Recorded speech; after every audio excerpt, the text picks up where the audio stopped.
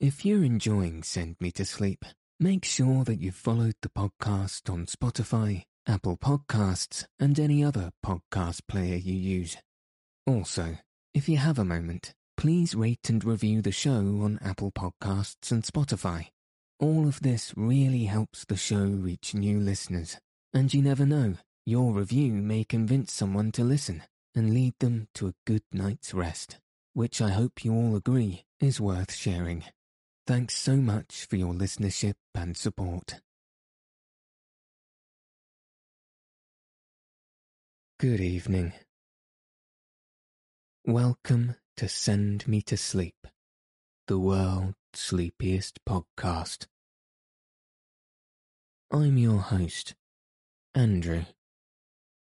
I'm here to help calm your mind and send you into a peaceful night's sleep. Tonight, I'll be reading Book 2 and 3 from Meditations by Marcus Aurelius. So let your eyes fall heavy and your breath soften as we settle in for a peaceful night's sleep.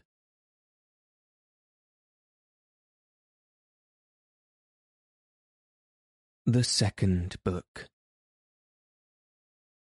Number 1. Remember how long thou hast already put off these things, and how often a certain day and hour, as it were, having been set unto thee by the gods, thou hast neglected it. It is high time for thee to understand the true nature both of the world, whereof thou art a part, and of that Lord and Governor of the world, from whom, as a channel from the spring, thou thyself didst flow, and that there is but a certain limit of time appointed unto thee, which if thou shalt not make use of to calm and allay the many distempers of thy soul, it will pass away, and thou with it, and never after return. Number 2. Let it be thy earnest and incessant care as a Roman and a man to perform whatsoever it is that thou art about, with true and unfeigned gravity, natural affection, freedom and justice, and as for all other cares and imaginations, how thou mayest ease thy mind of them, which thou shalt do, if thou shalt go about every action as thy last action, free from all vanity, all passionate and wilful aberration from reason, and from all hypocrisy and self-love and dislike of those things which by the fates or appointment of God have happened unto thee. Thou seest that those things, which for a man to hold on in a prosperous course, and to live a divine life, are requisite and necessary, are not many for the gods, will require no more of any man, that shall but keep and observe these things. Number 3. Do, soul, do. Abuse and contemn thyself, yet a while and the time for thee to respect thyself will be at an end. Every man's happiness depends from himself, but behold thy life is almost at an end, whiles affording thyself no respect. Thou dost make thy happiness to consist in the soul, and conceits of other men. Number 4. Why should any of these things that happen externally so much distract thee? Give thyself leisure to learn some good thing, and cease roving and wandering to and fro. Thou must also take heed of another kind of wandering, for they are idle in their actions, who toil and labour in this life, and have no certain scope to which to direct all their motions and desires. Number 5. For not observing the state of another man's soul, scarce was ever any man known to be unhappy. Tell whoever they may be that intend not, and guide not by reason and discretion the motions of their own souls, they must of necessity be unhappy. Number 6. These things thou must always have in mind. What is the nature of the universe, and what is mine in particular? This unto that what relation it hath, what kind of part of what kind of universe it is, and that there is nobody that can hinder thee, but that thou mayest always both do and speak those things which are agreeable to nature, whereof thou art a part. Number 7.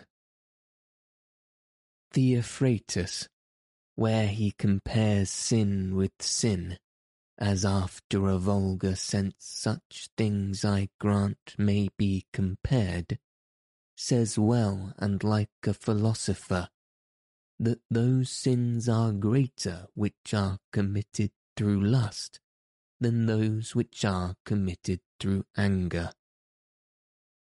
For he that is angry seems with a kind of grief and close contraction of himself to turn away from reason, but he that sins through lust, being overcome by pleasure, doth in his very sin bewray a more impotent and unmanlike disposition. Well then, and like a philosopher does he say, that he of the two is the more to be condemned, that sin with pleasure, than he that sin with grief. For indeed this latter may seem first to have been wronged, and so in some manner through grief thereof to have been forced to be angry, whereas he who through lust doth commit anything, did of himself merely resolve upon the action. Number 8. Whatsoever thou dost affect, whatsoever thou dost project, so do, and so project all, as one who, for aught thou knowest, may at this very present depart out of this life. And as for death, if there be any gods, it is no grievous thing to leave the society of men. The gods will do thee no hurt, thou mayest be sure. But if it be so that there be no gods, or that they take no care of the world, why should I desire to live in a world void of gods, and of all divine providence? But gods there be certainly, and they take care of the world, and as for those things which be truly evil, as vice and wickedness, Such things they have put in a man's own power, that he might avoid them if he would. And had there been anything besides that had been truly bad and evil, they would have had the care of that also, that a man might have avoided it. But should that be thought to hurt and prejudice a man's life in this world, which cannot any ways make man himself the better, or the worse in his own person, neither must we think that the nature of the universe did either through ignorance pass these things, or if not as ignorant of them, yet as unable either to prevent, or better to order and dispose them. It cannot be that she, through want either of power or skill, should have committed such a thing, so as to suffer all things both good and bad, equally and promiscuously, to happen unto all both good and bad. As for life, therefore, and death, honour and dishonour, labour and pleasure, riches and poverty, all these things happen unto men indeed, both good and bad, equally, but as things which of themselves are neither good or bad, because of themselves, neither shameful nor praiseworthy. Number 9. Consider how quickly all things are dissolved and resolved, the bodies and substances themselves, into the matter and substance of the world, and their memories into the general age and time of the world. Consider the nature of all worldly sensible things, of those especially which either ensnare by pleasure, or for their irksomeness are dreadful, or for their outward lustre and show are in great esteem and request. How vile and contemptible, how base and corruptible, how destitute of all true life and being they are. Number 10. It is the part of a man endowed with a good understanding faculty to consider what they themselves are in very deed, from whose bare conceits and voices honour and credit do proceed, as also what it is to die, and how if a man shall consider this by itself alone, to die, and separate from it in his mind all those things with which it usually represent themselves unto us, he can conceive of it no otherwise than as of a work of nature, and he that fears any work of nature is a very child. Now death, it is not only a work of nature, but also conducing to nature.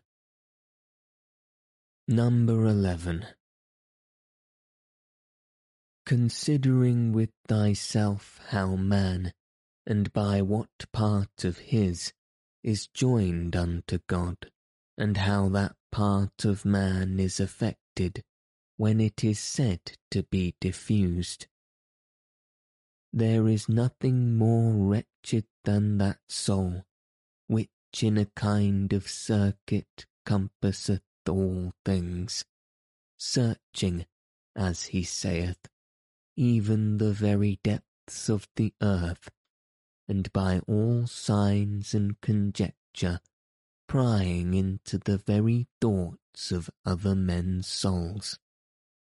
And yet of this is not sensible, that it is sufficient for a man to apply himself wholly, and to confine all his thoughts and cares to the tendance of that spirit which is within him, and truly and really to serve him.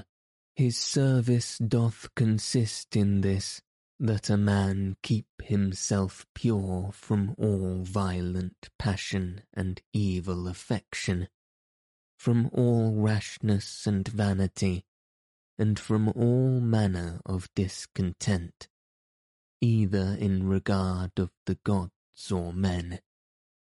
For indeed whatsoever proceeds from the gods deserves respect for their worth and excellency, and whatsoever proceeds from men, as they are kinsmen, should by us be entertained with love always, sometimes as proceeding from their ignorance of that which is truly good and bad, a blindness no less than that by which we are not able to discern between black and white, with a kind of pity and compassion also. Number 12. If thou shouldst live 3,000, or as many as 10,000 of years, yet remember this, that man can part with no life properly, save with that little part of life which he now lives, and that which he lives is no other than that which at every instance he parts with. That then which is longest of duration, and that which is shortest, come both to one effect. For although in regard of that which is already past, there may be some inequality, yet that time which is now present and in being is equal unto all men. And that being it which we part with whensoever we die, it doth manifestly appear that it can be but a moment of time that we then part with. For as for that which is either past or to come, a man cannot be said properly to part with. For how should a man part with that which he hath not? These two things therefore thou must remember. First, that all things in the world from all eternity, by a perpetual revolution of the same times and things, ever continued and renewed, are of one kind of nature, so that whether for 100 or 200 years only, or for an infinite space of time, a man see those things which are still the same, it can be no matter of great moment. And secondly, that life which any the longest liver, or the shortest liver parts with, is for length and duration the very same, for that only which is present is that which either of them can lose, as being that only which they have, for that which he hath not, no man can truly be said to lose. Number 13. Remember that all is but opinion and conceit, For those things are plain and apparent which were spoken unto Monimus the Cynic, and as plain and apparent is the use that may be made of those things, if that which is true and serious in them be received as well that which is sweet and pleasing. Number 14. A man's soul doth wrong and disrespect itself first and especially, when as much as itself lies it becomes an apostum, and as it were an excrescency of the world, for to be grieved and displeased with anything that happens in the world is direct apostasy from the nature of the universe, part of which all particular natures of the world are. Secondly, when she either is adverse from any man, or led by contrary desires or affections, tending to his hurt and prejudice, such as are the souls of them that are angry. Thirdly, when she is overcome by any pleasure or pain. Fourthly, when she doth dissemble and covertly and falsely either doth or saith anything. Fifthly, when she doth either affect or endeavour anything to no certain end, by rashly and without due rationation and consideration, how consequent or inconsequent it is to the common end. For even the least thing ought not to be done without relation unto the end, and the end of the reasonable creature is to follow and obey him, who is the reason as it were, and the law of this great city and ancient commonwealth. Number 15. The time of a man's life is at a point, the substance of it ever flowing, the sense obscure, and the whole composition of the body tending to corruption. His soul is restless, fortune uncertain, and fame doubtful. To be brief, as a stream so are all things belonging to the body, as a dream, or as a smoke, so are all things that belong unto the soul. Our life is a warfare and a mere pilgrimage. Fame after life is no better than oblivion. What is it that then will adhere and follow? Only one thing, philosophy. And philosophy doth consist in this, for a man to preserve that spirit which is within him from all manner of contumelies and injuries, and above all pains or pleasures, never to do anything either rashly or feignedly or hypocritically, wholly to depend himself and his own proper actions, all things that happen unto him to embrace contentedly, as coming from him from whom himself also came, and above all things, with all meekness and a calm cheerfulness, to expect death, as being nothing else but the resolution of those elements of which every creature is composed. And if the elements themselves suffer nothing by this their perpetual conversation of one into another, that dissolution and alteration which is so common unto all, why should it be feared by any? Is not this according to nature? But nothing that is according to nature can be evil.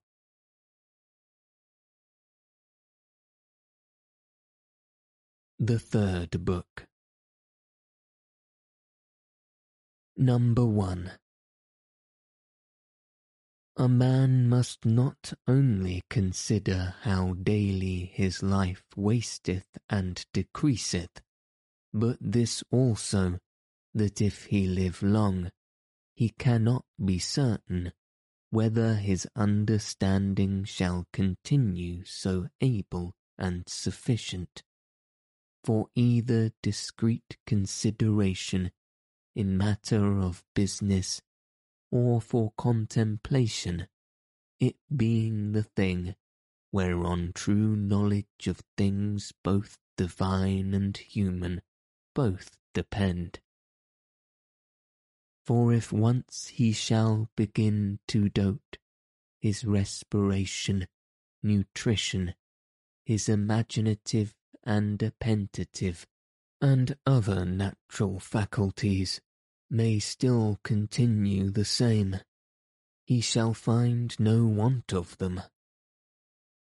But how to make that right use of himself that he should, how to observe exactly in all things that which is right and just, how to redress and rectify all wrong, or sudden apprehensions and imaginations, and even on this particular, whether he should live any longer or no, to consider duly for all such things, wherein the best strength and vigour of the mind is most requisite. His power and ability will be past and gone. Thou must hasten, therefore, not only because thou art every day nearer unto death than other, but also because that intellective faculty in thee, whereby thou art enabled to know the true nature of things, and to order all thy actions by that knowledge, doth daily waste and decay, or may fail thee before thou die. Number 2. This also thou must observe, that whatsoever it is that naturally doth happen to things natural, hath somewhat in itself that is pleasing and delightful. As a great loaf when it is baked, some parts of it cleave as it were, and part asunder, and make the crust of it rugged and unequal, and yet those parts of it, though in some sort it be against the art and intention of baking itself, that they are thus cleft and parted, which should have been and were first made, all even and uniform, they became it well nevertheless, and have a certain peculiar property to stir the appetite. So figs are accounted fairest and ripest then, when they begin to shrink, and wither as it were. So ripe olives when they are next to putrefaction, then are they in their proper beauty. The hanging down of grapes, the brow of a lion, the froth of a foaming wild boar, and many other things, though by themselves considered, they are far from any beauty, yet because they happen naturally, they both are comely and delightful, so that if a man shall with a profound mind and apprehension consider all things in the world, even among all those things which are but mere accessories and natural appendices, as it were, there will scarce appear anything unto him wherein he will not find matter of pleasure and delight. So will he behold with as much pleasure the true rictus of wild beast as those which by skilful painters and other artificers are imitated. So will he be able to perceive the proper ripeness and beauty of old age, whether in man or woman. And whatsoever else it is that is beautiful and alluring in whatsoever is, with chaste and continent eyes, he will soon find out and discern. Those and many other things will be discern, not credible unto every one, but unto them only who are truly and familiarly acquainted, both with nature itself and all natural things. Number 3. Hippocrates, having cured many sicknesses, fell sick himself and died. The Chaldeans and astrologians, having foretold the deaths of divers, were afterwards themselves surprised by the fates. Alexander and Pompeius and Caius Caesar, having destroyed so many towns, and cut off in the field so many thousands, both of horse and foot, yet they themselves at last were fain to part with their own lives. Heraclitus, having written so many natural tracts concerning the last and general configuration of the world, died afterwards all filled with water within, and all bedabbed with dirt and dung without. Lice killed Democritus, and Socrates another sort of vermin, wicked ungodly men. How then stands the case? Thou hast taken ship, thou hast sailed, thou art come to land, go out, if to another life, there also shalt thou find gods, who are everywhere. If all life and sense shall cease, also to be subject to either pains or pleasures, and to serve and tend this vile cottage, so much the viler by how much that which ministers unto it doth excel, the one being a rational substance and a spirit, the other nothing but earth and blood. Number 4. Spend not the remnant of thy days in thoughts and fancies concerning other men, when it is not in relation to some common good, when by it thou art hindered from some other better work. That is, spend not thy time in thinking what such a man doth, and to what end, what he saith, and what he thinks, and what he is about, and such other things or curiosities, which make a man to rove and wander from the care and observation of that part of himself, which is rational and overruling.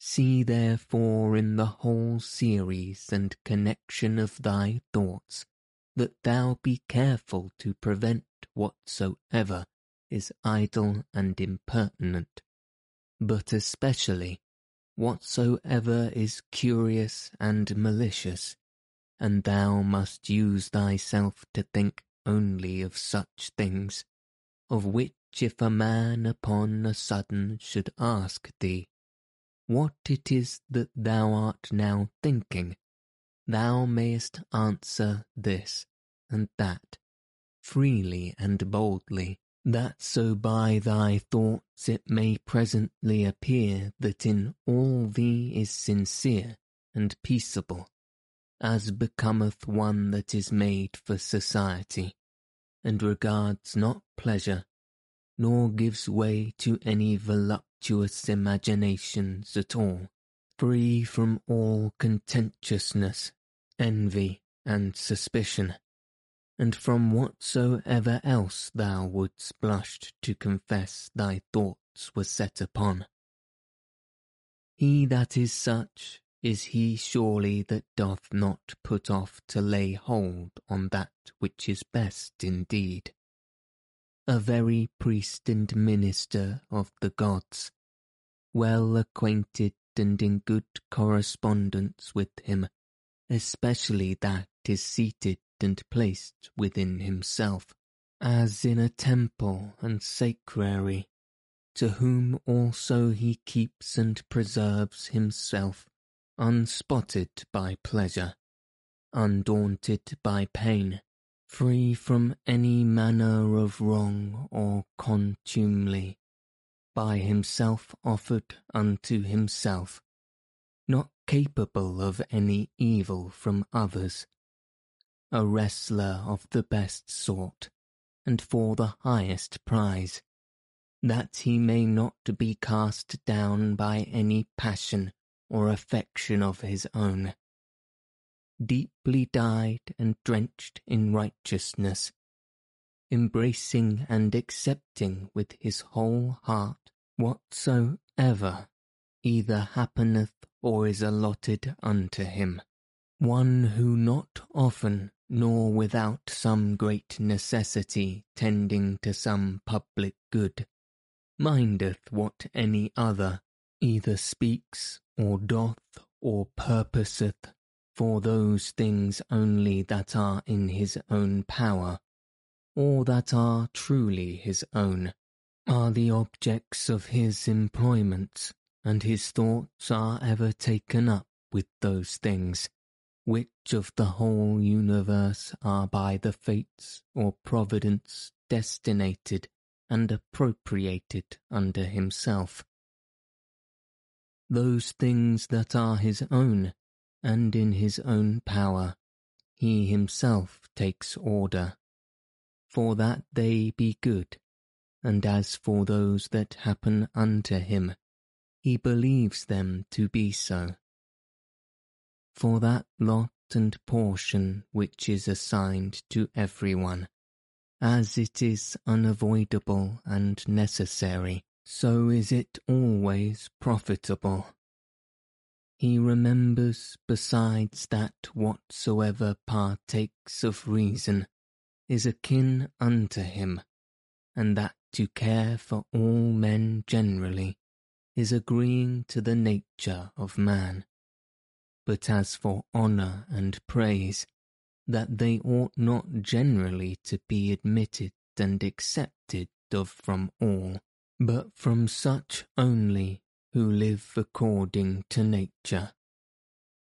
As for them that do not, what manner of men they be at home or abroad, day or night, how conditioned themselves with what manner of conditions, or with men of what conditions they moil and pass away the time together, he knoweth, and remembers right well. He therefore regards not such praise and approbation as proceeding from them who cannot like and approve themselves. Number 5. Do nothing against thy will, nor contrary to the community, nor without due examination, nor with reluctancy.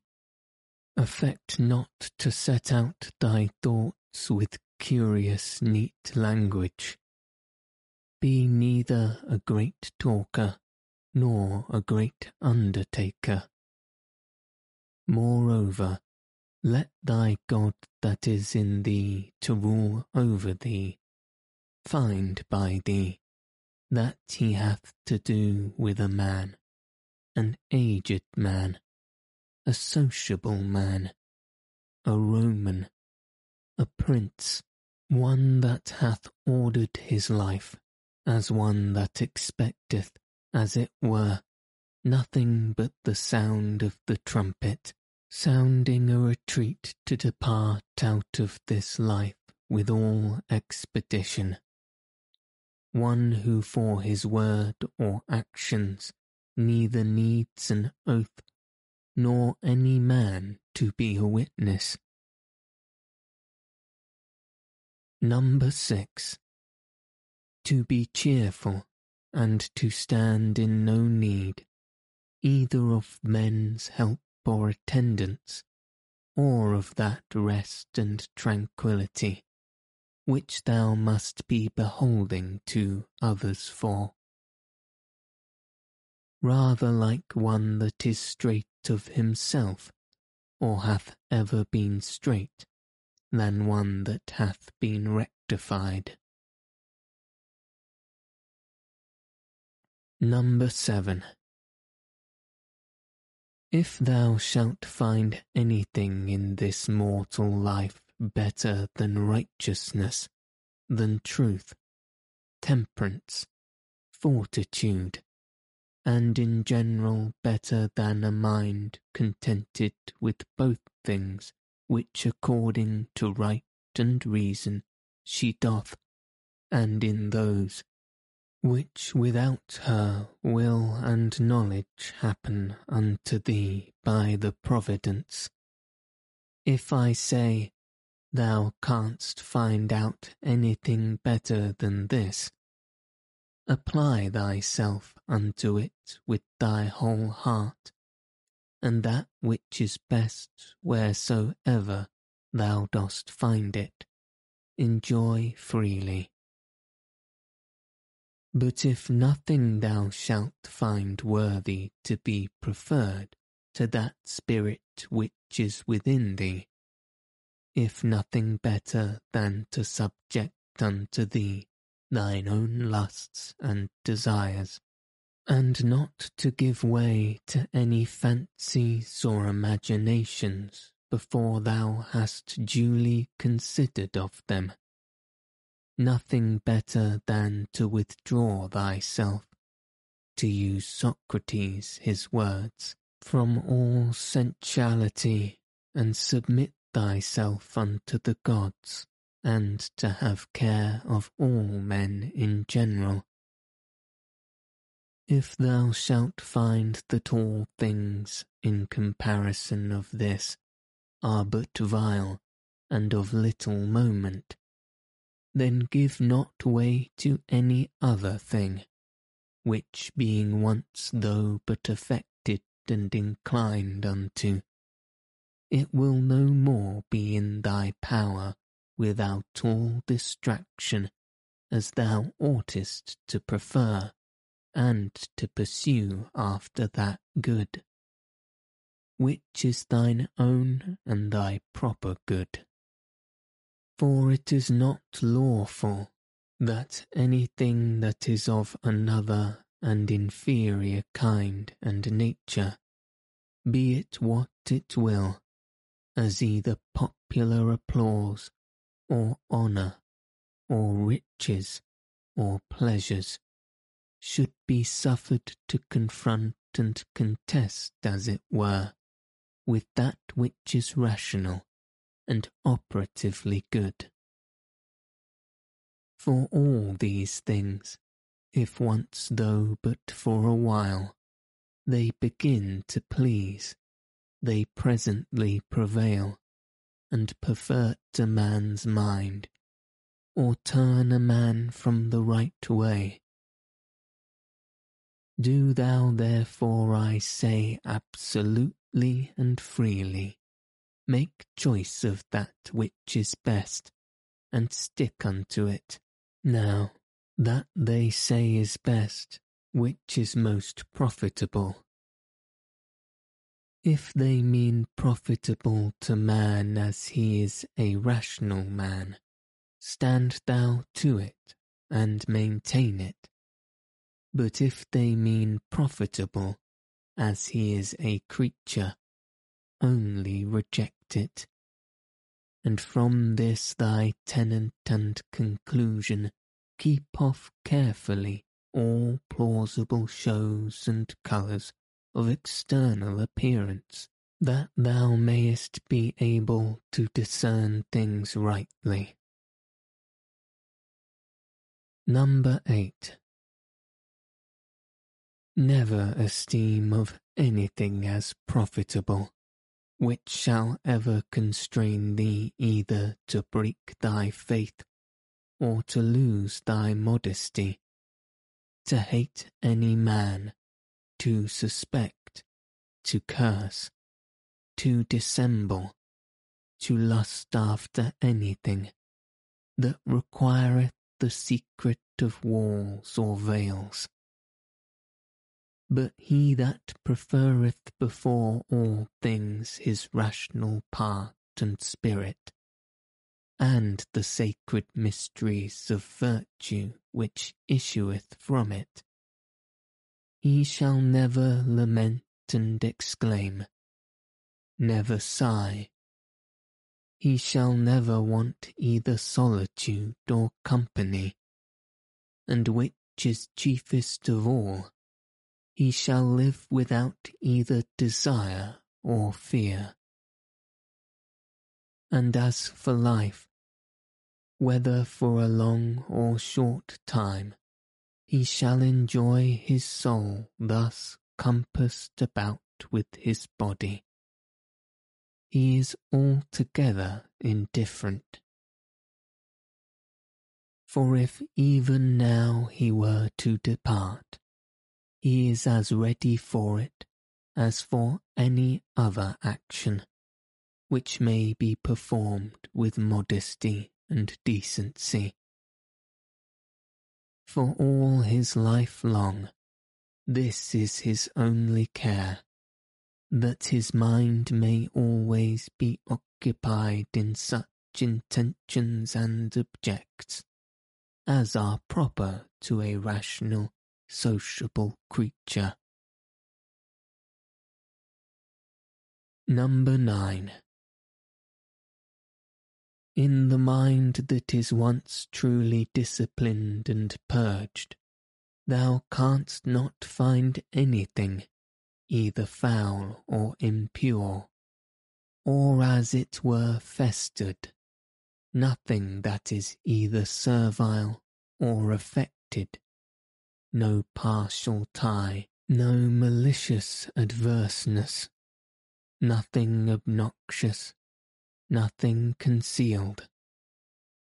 The life of such an one death can never surprise as imperfect, as of an actor that should die before he had ended, or the play itself were at an end, a man might speak. Number 10. Use thine opiniative faculty with all honour and respect, for in her indeed is all. That thy opinion do not beget in thy understanding anything contrary to either nature or the proper constitution of a rational creature. The end and object of a rational constitution is to do nothing rashly, to be kindly affected towards men, and in all things willing to submit unto the gods. Casting therefore all other things aside, keep thyself to these few, and remember withal that no man properly can be said to live more than which he is now present, which is but a moment of time. whatsoever is besides either is already past or uncertain. The time therefore that any man doth live is but a little, and the place where he liveth is but a very little corner of the earth, and the greatest fame that can remain of a man after his death, even that is but little, and that too, such as it whilst it is by the succession of silly mortal men perversed, whose likewise shall shortly die, and even whilst they live know not what in very deed they themselves are, and much less can know one who long before is dead and gone. Number 11. To these ever-present helps and mementos, let one more be added, ever to make a particular description and delineation, as it were, of every object that presents itself to thy mind, that thou mayest wholly and thoroughly contemplate it in its own proper nature, bare and naked, wholly and severally, divided into its several parts and quarters, and then by thyself in thy mind, to call both it and those things of which doth consist, and in which it shall be resolved, by their own proper true names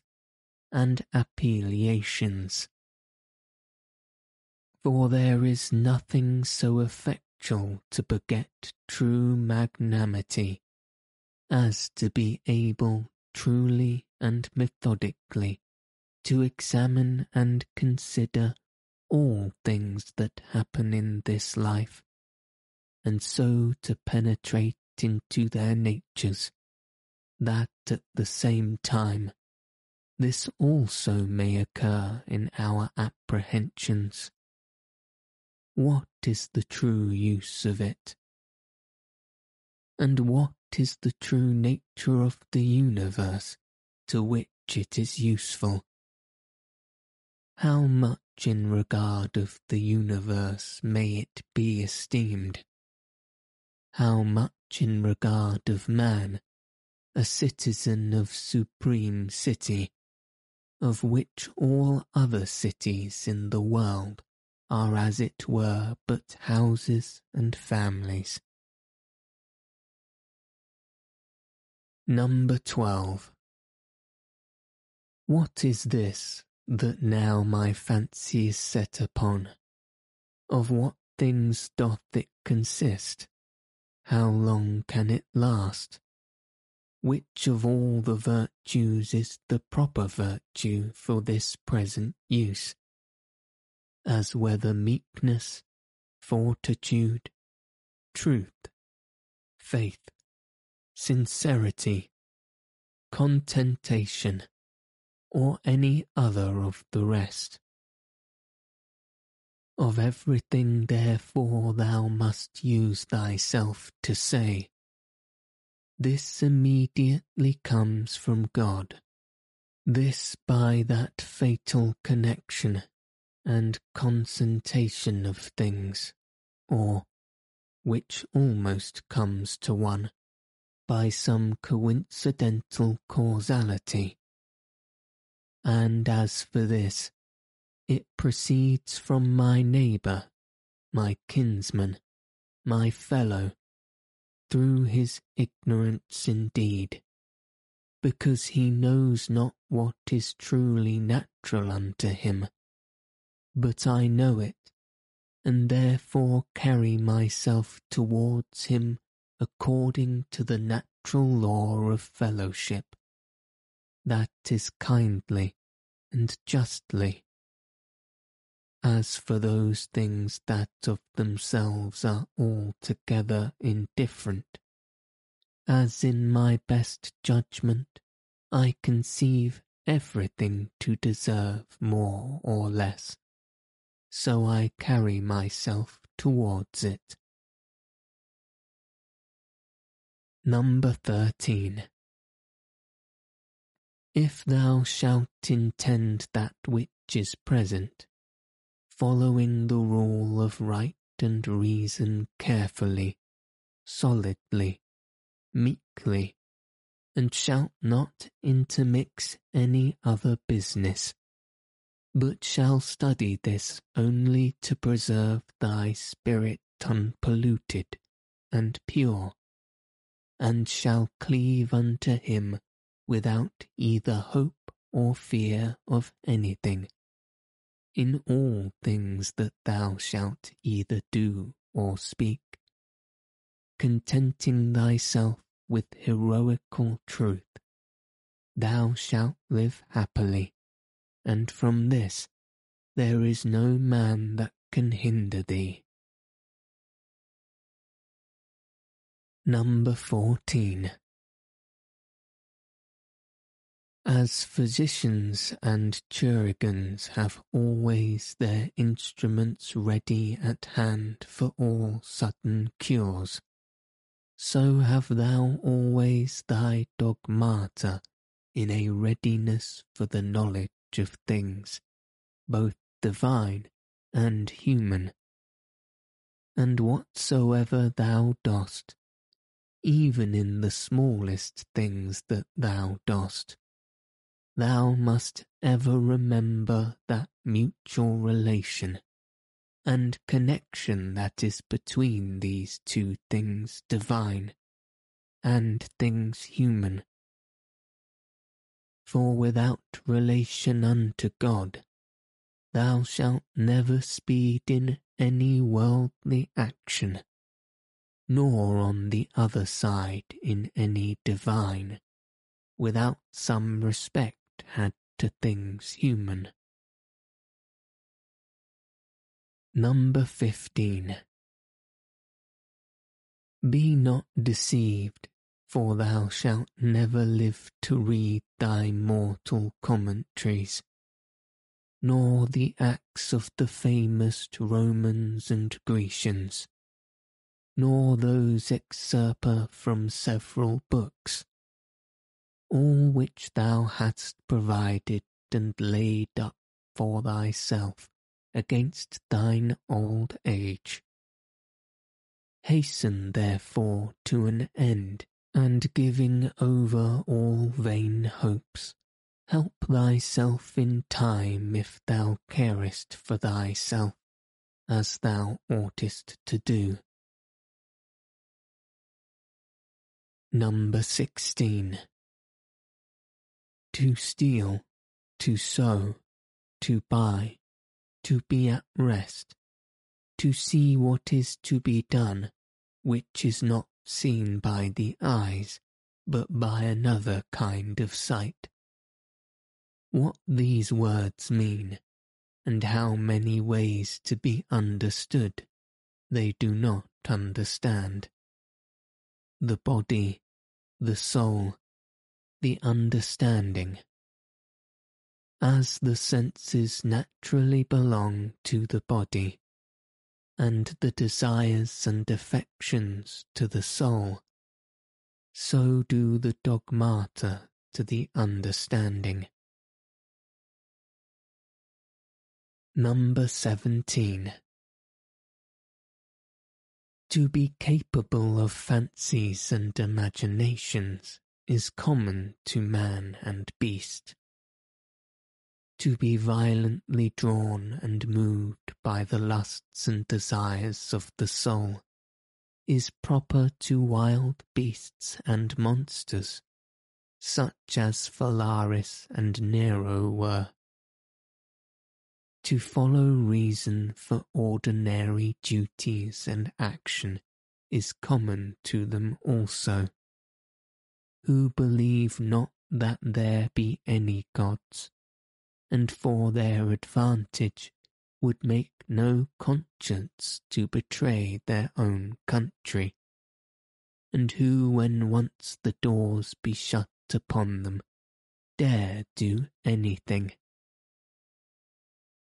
If therefore all things else be common to these likewise, it follows, that for a man to like and embrace all things that happen and are destinated unto him, and not to trouble and molest that spirit which is seated in the temple of his own breast, with a multitude of vain fancies and imaginations, but to keep him propitious and to obey him as a god, never either speaking anything contrary to truth, or doing anything contrary to justice, is the only true property of a good man.